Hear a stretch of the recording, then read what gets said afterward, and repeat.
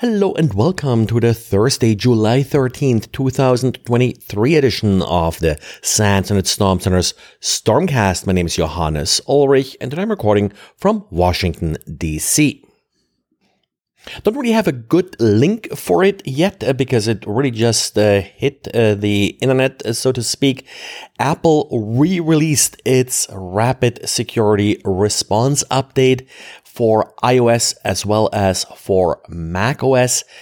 Interestingly, it's now C as in Charlie, the letter that's being added to the operating system version.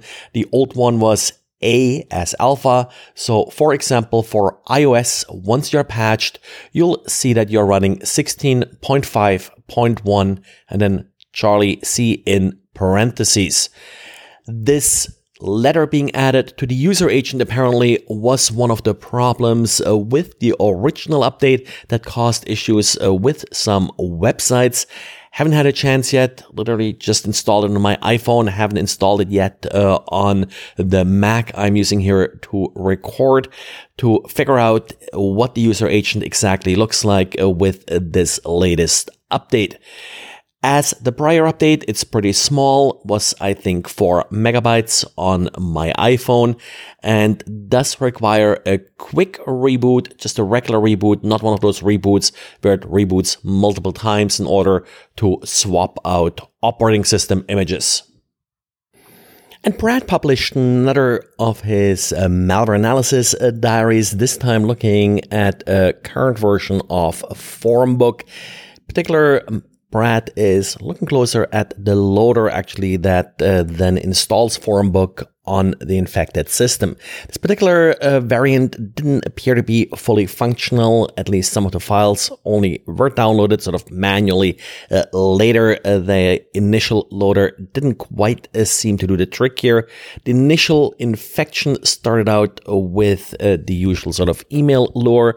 Now, one appeared to be in Spanish, if I see that correctly. The other one that Brad found was in Vietnamese. Not all malicious emails are using English as their language. So that's also important to keep in mind if you are, for example, designing defenses or phishing campaigns, for example.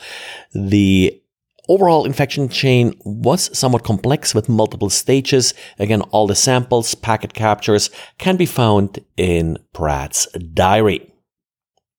And then we got some Patch Tuesday cleanup to do, essentially patches released by other vendors that I didn't cover in the Patch Tuesday podcast. Adobe released updates for Adobe InDesign as well as for Adobe Cold Fusion. In particular of interest here is a vulnerability in Adobe Cold Fusion that is a deserialization vulnerability that can lead to arbitrary code execution. Adobe rates it with a CVSS score of 9.8. And FortiGuard released an update for FortiOS 40 Proxy. This update fixes stack-based buffer overflow. Exploitation may lead to arbitrary code execution. As a workaround, if you don't want to patch, you can also disable HTTP2 support in the SSL inspection profile, and a quick configuration snippet is provided as part of the advisory.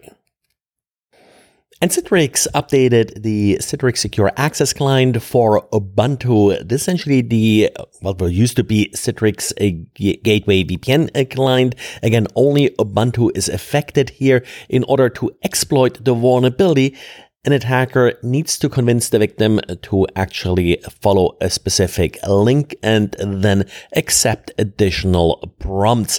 That's all Citrix has. Sounds like you need to connect to some kind of malicious SSL VPN server using this particular client.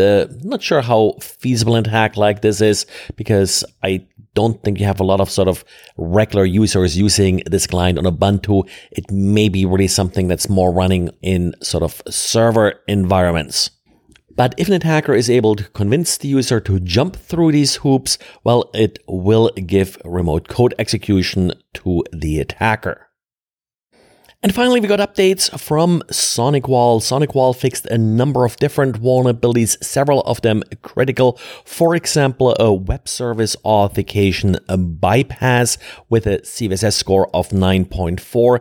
There's also a post-authenticated command injection. Given that there is an authentication bypass, well, maybe it doesn't actually require authentication if you combine the two vulnerabilities.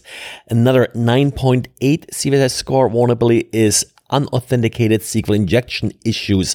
There are multiple ones here that also lead to a security filter bypass. Finally, the last sort of critical one here is a CAS authentication bypass. So given that there's a number of authentication bypasses, we do have unauthenticated SQL injection issues. Definitely do apply this update to your SonicWalls quickly.